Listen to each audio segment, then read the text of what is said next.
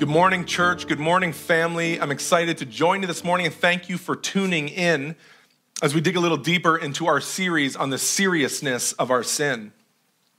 It's not the most fun topic I get to preach on. It's probably not the most fun topic you get to sit and listen to. But understanding the seriousness of our sin in view of the holiness of God gives us such an incredibly redemptive and restorative perspective. And my hope is that you will leave today, you will leave more in awe of God. You will leave more aware of who we are in Christ, and like me, be reminded of the goodness of God, even in light of our sin. This morning and next week, I want to take us through a well-known story of a minor prophet named Jonah. So have your Bibles open and crack them open, or open your app to Jonah. And we're going to land this week and next week on a very short story, but an incredible story of a grouchy, obstinate, disobedient, angry prophet of God. And as we pull this book apart, we get to look at his sin and his actions, and we get to see how God's incredible response to him also reflects back on our lives as we consider the weight and the seriousness of our own sin. Let's pray this morning as we open up God's word. God, thank you for your word. Thank you that you have brought us your living, active, breathing word that we have access to, that we can read, that we can understand. God, as we go through it, we get to see your character. We get to see who you are. We get to understand you more so that when we're living in our life, we can see its truth reflected. We understand who you are and how you're moving. God, I pray this morning as we look at the behaviors, the actions, the disobedience of a character named Jonah, that we can bridge that gap, that we can understand that you want to speak to us through this, that you want to connect with us this morning about the weight and the seriousness of our sin in our lives. Amen. Growing up in our home, in the Burnham household, as you would walk through our front door, there was a little hallway, and then there was an archway that led into the kitchen, and over top was a sign that said, "As for me and my house, we will serve the Lord." That was my parents' heart, that was their faith, and that was their hope for our household. And years ago, as Megan and I started to develop our own family and get our own house, we thought about a sign that we could put at our entranceway, what reflected our heart. And we had made for us a sign that it's a quote from one of my favorite preachers, which is Charles Spurgeon, and it says, "I've learned to kiss the waves that throw me up against the rock of ages." So I was walking through the text of Jonah, and I was just thinking, what is the text that as I walk through, what quote or what idea or what would come to mind when we read Jonah that would reflect something I'd want to put in the entranceway of my house? So if you open the door, what from Jonah screams at me that I want to share it with people? I landed on just a sign, and I'm going to picture it in a nice rustic frame and calligraphy scrawled on it, and it just says, "The love of God is like the morning breath of a whale." Now, maybe that's not the most welcoming phrase, but I think as we see through this text, we're going to see what a sweet reminder that is of God's love and God's grace and God's mercy. Now, Jonah's a bit of a different book. Normally, when it comes to minor prophets, we get to see them speak to God's chosen people. We get to see a man chosen by God to speak on behalf of God, and we get to hear their warnings of coming judgment, of hope, of promise to kings and to nations. And the focus of the minor prophets, we get to just see God moving and God's word spoken through a prophet to a nation or to some specific group of people. Jonah is a little bit different.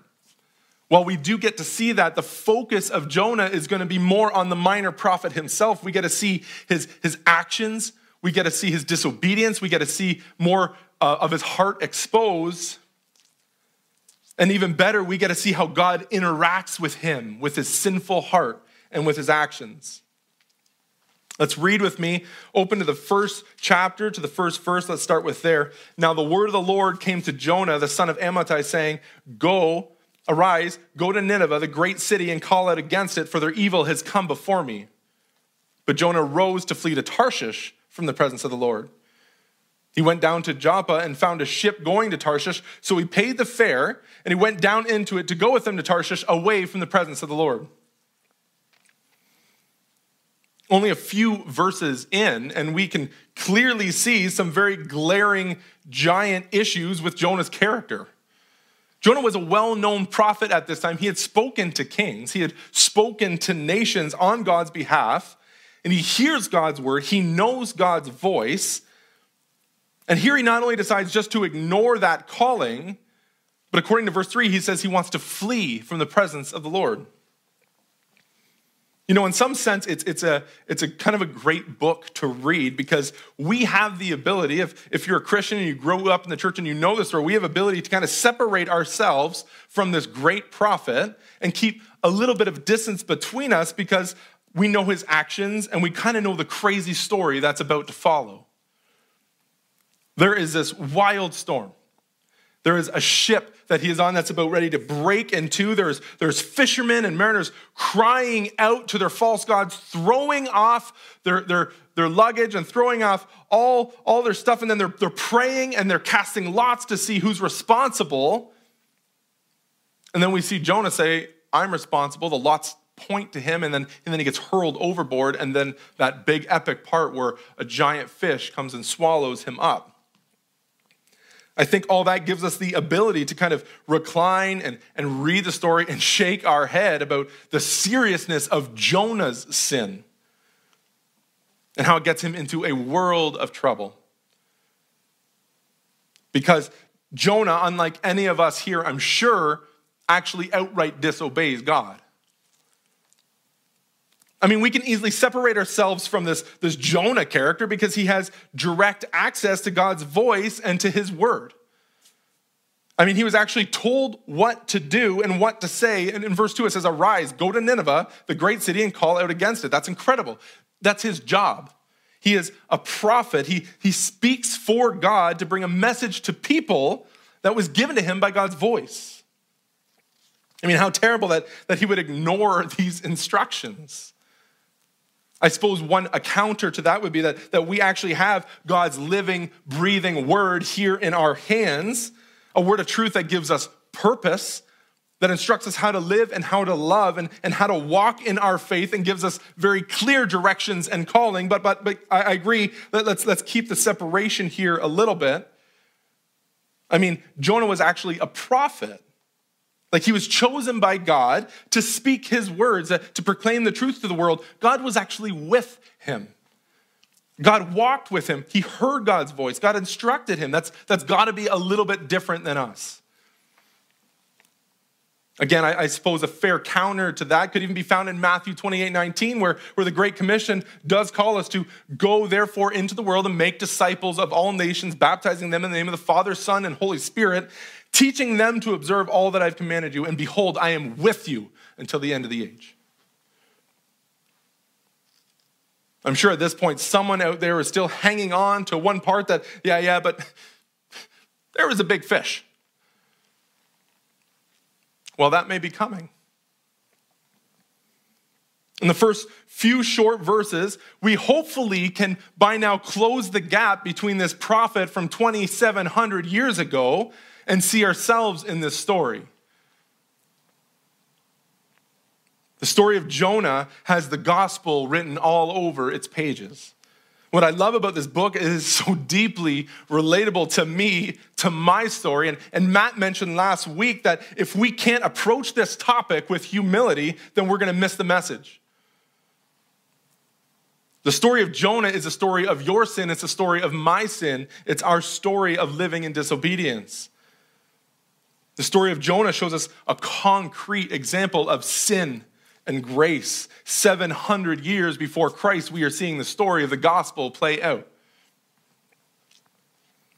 In verse 3, you'll notice that it says he went down to Joppa and found a ship here. And I can't say for certain, but I'm going to take a little risk here and say I don't believe it was very hard to find. In fact, the reason I can say that is because I can speak from personal experience that when I want to live actively against God's word, when I want to flee God, when I want to flee his call in my life, whatever I want to do at that point, it's not going to be hard to find. That ship is going to be ready and available for me to get to sail on. I can tell you, church, that whenever you want it, your ship to Tarshish will be there waiting. If you want to escape from the presence of the Lord, if you want to escape from God's call in your life, if you want to escape from the Great Commission and how God requires us to live, then 24 hours a day, I promise you, that ship will be waiting for you to flee.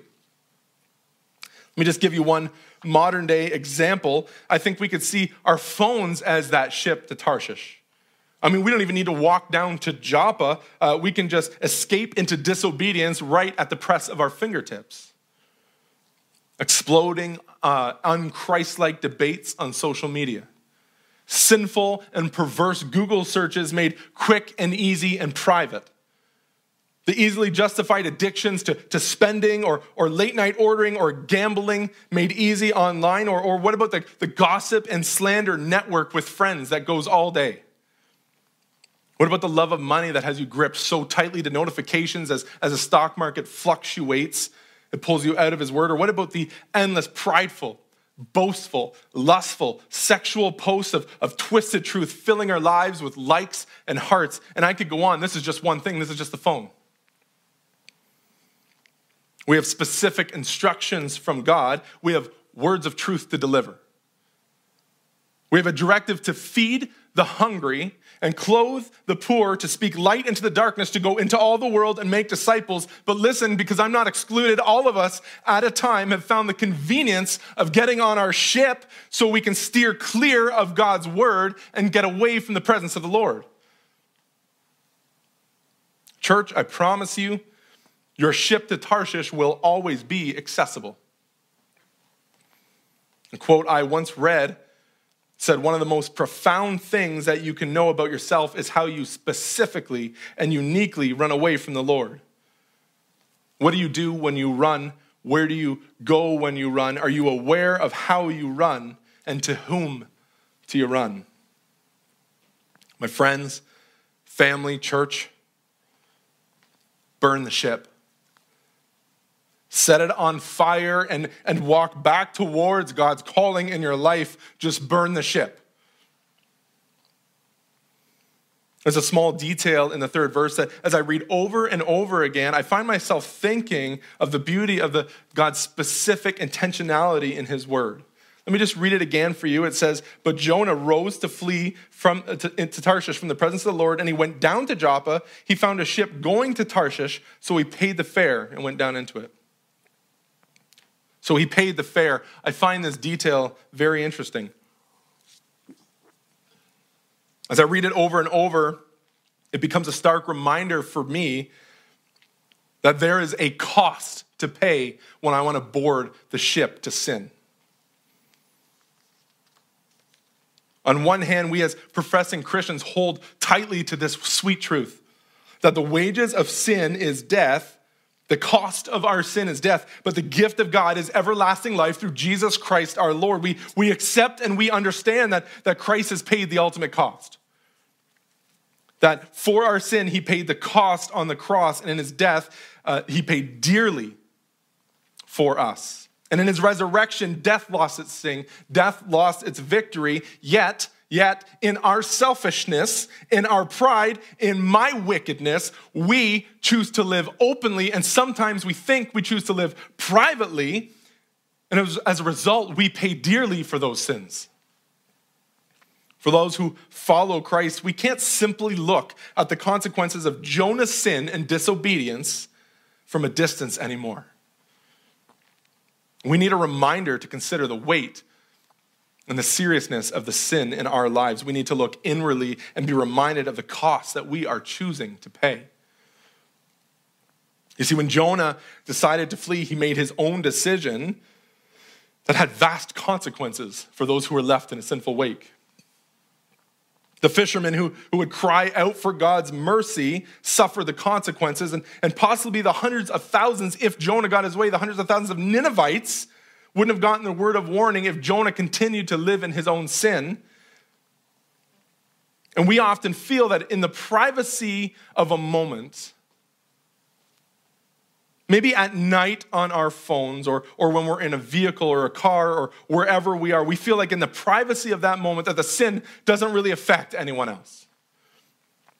Friends, how often have we seen our sin being poured out over our marriages, over our children, over our households, over our families, over our extended families, over our Bible studies, over our small groups, over our church? There is such a cost to pay by those often that we love the most when we choose to live in perpetual sin. We can't often see it. We often don't want to. We so often refuse to consider the seriousness of our own sin because of our deep, deep pride. For fleeting pleasure, for temporary gain, for personal desires, for just preferences, for fear and anxiety, bitterness, greed, and hate, whatever it is, we pay a cost to get on that ship to sail away. So Jonah gets on the boat, and it doesn't take long before we get to see some of those characteristics of God that maybe we don't normally hang on the entranceway of our houses. As we continue in a story, we're going to see the sweetness of the corrective love of God. Let's read from verse 4. But the Lord hurled a great wind upon the sea, and there was a mighty tempest on the sea, so that the ship threatened to break up. Then the mariners were afraid, and each cried out to his God, and they hurled cargo that was in the ship into the sea to lighten it for them. But Jonah had gone down into the inner parts of the ship and laid down and was fast asleep. So the captain came and said to him, "What do you mean, you sleeper? Arise and call out to your God. Perhaps the God will give us a thought that we may not perish." So is this a picture or an image of God here displaying his incredible and his amazing wrath? His power and his fury towards Jonah and his disobedient heart? We can easily look at this picture and see a powerful scene of God's justice and God's wrath being poured out onto a disobedient, sinful, obstinate failure of a prophet. Seeing it through that lens is to miss the true beauty of this story, and it's to miss the true nature of the loving character of God. You see, in this story, and in my story, and in your story, God's wrath would have been silence. God's wrath would have been still waters and a modest wind that let them sail in their ship well across the sea, quietly. God's wrath would have been allowing Jonah to flee from his presence. It's not, though, God's sweet corrective love and God's goodness and his mercy and his grace is that storm. It brings the storm to stop and correct Jonah. To stop you. To stop me and to correct me. Look at Hebrews 12:6. It reminds us, it says, "My son, do not regard lightly the discipline of the Lord. Don't be wary when reproved by him, for the Lord disciplines the ones he loves. And he chastises every son whom he receives." The perfect love of God uses correction to guide us into the direction we need. It's out of his love that at times he gently and at times with billowing waves and crashing waves threatens to break the hull to remind us of who he is and how much he loves us and how much our sin will cost us if we don't repent and turn from our wicked ways. Let's continue here in verse 10. Then the men were exceedingly afraid and said to him, "What is this that you have done?" For the men knew that he was fleeing from the presence of the Lord because he had told them. Then he said to them, What shall we do to you so that the sea may quiet down for us? For the sea grew more and more tempestuous, and he said, "Pick me up and hurl me into the sea, then the sea will quiet down for you. For I know it's because of me that this great tempest has come upon you." Nevertheless, the men rowed harder to get back to dry land, but they could not, for the sea grew more and more tempestuous against them. Therefore they called out to the Lord, "O Lord, let us not perish for this man's life, and lay not on us innocent blood, for you, O Lord, have done as you please." So they picked up Jonah and hurled him into the sea, and the sea ceased from its raging.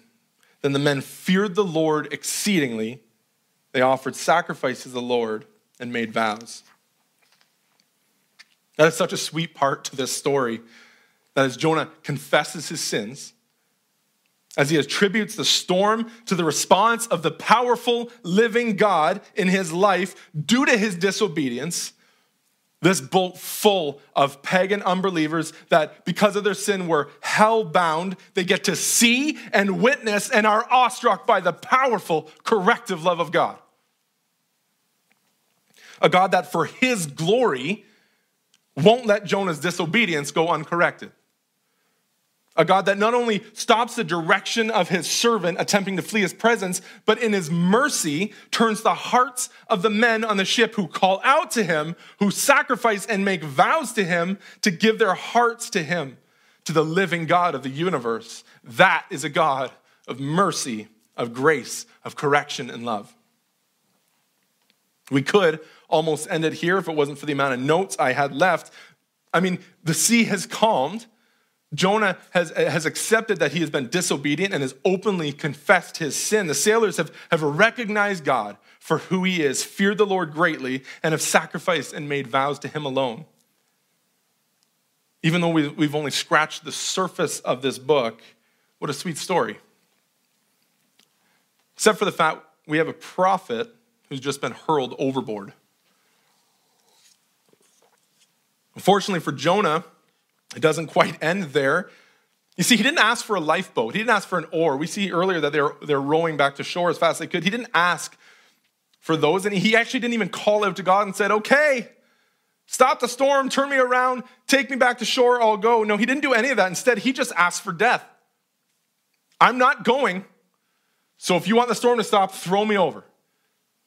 His heart has not changed. His disobedient ways have not. He recognizes God for who he is. He recognizes his sin, but his heart has not changed. Now we're going to continue into the story, and we get to see another sweet view of God through his disciplining love for his children.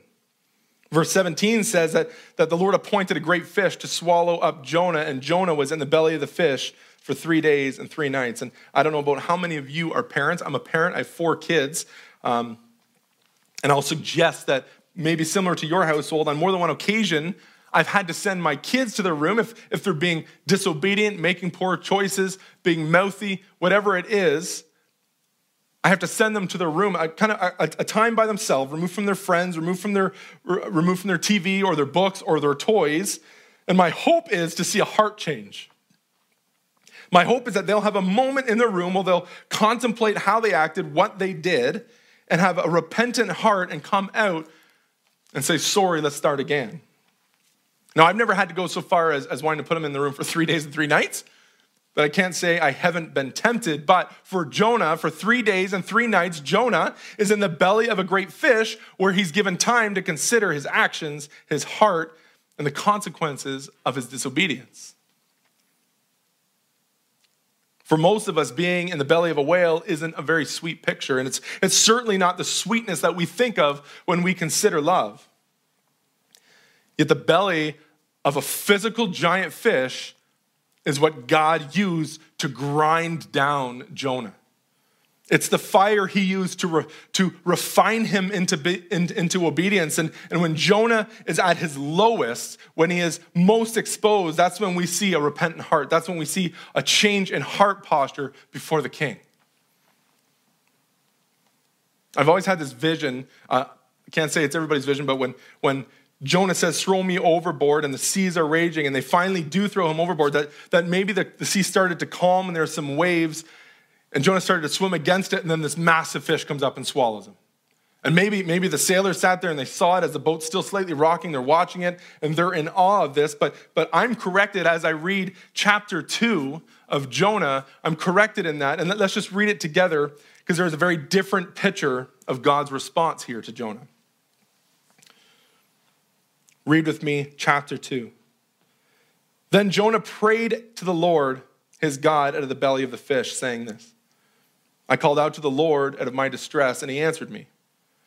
Out of the belly of Sheol I cried, and you heard my voice. For you cast me into the deep, into the heart of the seas, and the flood surrounds me. All your waves and your billows pass over me. Then I said, I am driven away from your sight. Yet I shall look again upon your holy temple.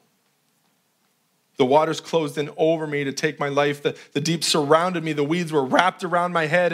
And at the roots of the mountains I went down to the land whose bars closed upon me forever. Yet you brought up my life from the pit, O Lord my God. When my life was fainting away, then I remembered the Lord, and my prayer came to you into your holy temple. Those who pay regard to vain idols forsake their hope of steadfast love. But I, with the voice of thanksgiving, will sacrifice to you what I have vowed I will pay. Salvation belongs to the Lord. And the Lord spoke to the fish, and it vomited Jonah up on dry land. What we see here in chapter 2 in that prayer of Jonah is we see a clear period of suffering. We don't see an instant rescue. We also haven't seen, as Jonah gets tossed overboard, we haven't seen a change of his heart. We see him recognize his sin and recognize God from the storm, but his response is not to turn back to God. It's just to be killed. We don't see a change in his heart. And Jonah is struggling. And as he slips down into the sea, he's in a clear period of suffering through the weight of his sin. Look at those words. The water closed in over me to take my life. The deep surrounded me. The weeds were wrapped about my head. At the roots of the mountains, I went down to land whose bars closed up on me forever. It's amazing. In this moment, you can see Jonah finally having this heart shift. During a period of suffering, he says, I remembered the Lord, and my prayer came to you. Awake, O sleeper, and pray to your God. Jonah was drowning, the waves and billows overtaking him. And in his time of suffering, in this period of waiting on the Lord for rescue, he offers prayers and thanksgiving. My question for you is, are you in that waiting period of suffering? Do you feel like you are drowning in your own sin? Do you feel like you are at the roots of the mountain, so weighed down by poor decisions, by ego, by pride, by addictions that God can't or God won't restore you? And can you feel the disciplining love of God in your life right now? How long do you think that it felt for Jonah as he sank into the deep? How desperate did he feel? How alone did he feel? How far from hope did he feel? Verse 7, he says, when my life was fainting away, then I remembered the Lord and came to you. To the point of drowning, to the point of the end of his life, the final moments, he remembers the goodness of God. He offers thanksgiving and he says, salvation belongs to the Lord. That actually reminds me of the words of the captain when he runs down into the hall and finds him sleeping. He says, what do you mean, O sleeper? Wake up and call to your God. It took Jonah to the point of drowning, to the point of death, to wake up and call out to his God. We see Paul in the church. We see Paul calling the church in Ephesians 5:14. He says, awake, O sleeper, and arise from the dead, and Christ will shine on you. How many of us are sleeping our way through faith? How many are living in sin and in porn, greed, pride, lust, fear of man, lying, cheating, stealing, turning our backs from God, actively fleeing from the presence of the Lord, lost in slumber, ignoring his call in our life? The boat is breaking apart. The family is in turmoil. Your marriage is broken. Your finances are beyond repair. Substance abuse has gripped you and devastated you. The storm is so out of control that you just run and hide, or you just say, throw me off the boat. Church, friends, family, your sin is serious. Our sin is serious. And we are paying a cost to ride.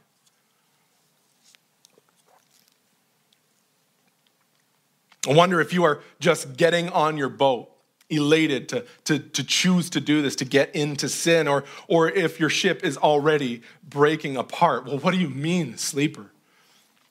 Wake up and call to your God. Remember the Lord today. Remember that it's because of his love that he corrects us. It's because of his love that he disciplines us. But guys, watch, here it comes. It's because of his love that he restores us. We go through correction. We take the discipline because we know out of his love that he will restore us. It's so often in that storm that we are reminded of who God is and who we are not.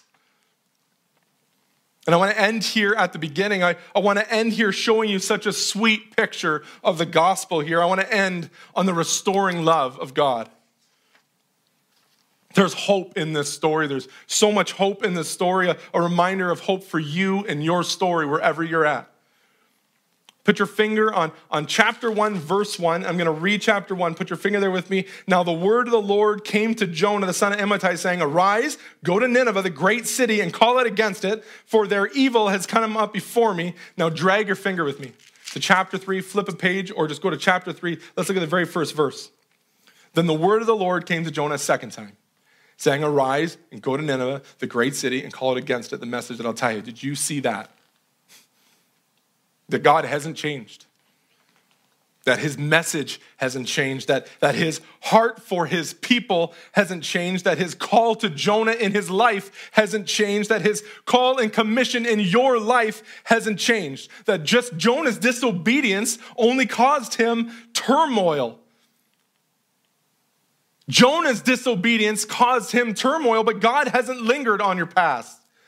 God hasn't held on to what Jonah did. He didn't remind him of what he did. Everything after chapter 1, verse 1, all that sin and disobedience, all of it led to violent storms, near-death drowning, swallowing of a great fish, time in isolation. It's forgotten, it's done, it's erased. That's the gospel. Those sins are paid for.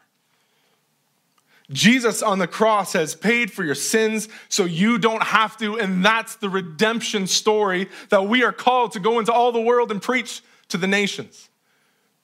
1 John 1:9 says, if we confess our sins, he's faithful and just to forgive us our sins and purify us from all unrighteousness. This isn't a story about a whale at all. It's not a story about Jonah's disobedience. It's not even a story about God's wrath. This is the gospel story. That's 700 years before Christ, we see the gospel playing out. Our sins separating us from God's presence, and Christ comes to take the weight and the guilt of our sin.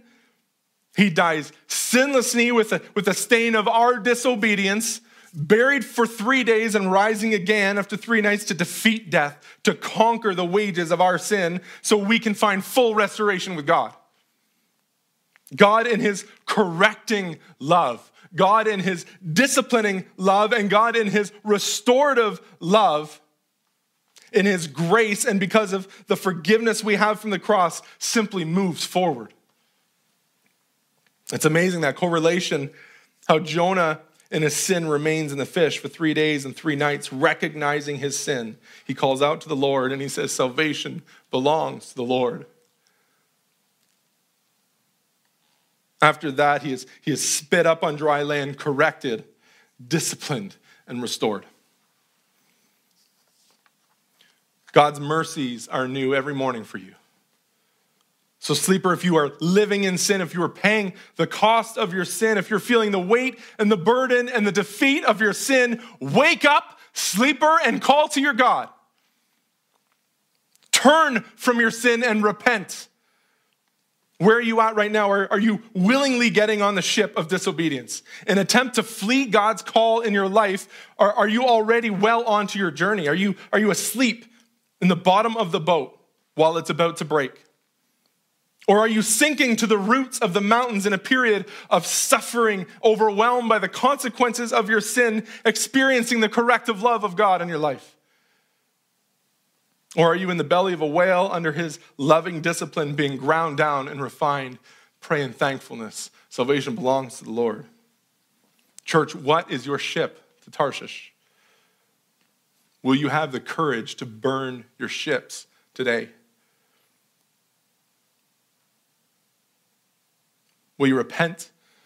Will you turn away from your sin? Will you run toward God's calling in your life to obedience? Sleep or wake up and call to your God. He is a God of grace. He is a God of mercy. He is a God of correction, a God of discipline, a God of restoration, because he is love. Burn your ships and turn towards God's call to repentance and holiness. Let him restore you fully and completely. Let's pray. God, what a sweet reminder it is that there is a seriousness and a weight to sin when we choose to perpetually live in it. God, remind us of that. And God, if I have to go through a storm to be shaken, to be corrected, God, I accept that. God, thank you for this picture of your corrective love, of your disciplining love, and God, your sweetness of your restoring love. Restore us today, God, as we turn this off at home, or if we leave, God, I pray that we feel the burden of our sin and we take it to you, to the cross. God, help us to repent, help us to turn and go the other way. Amen.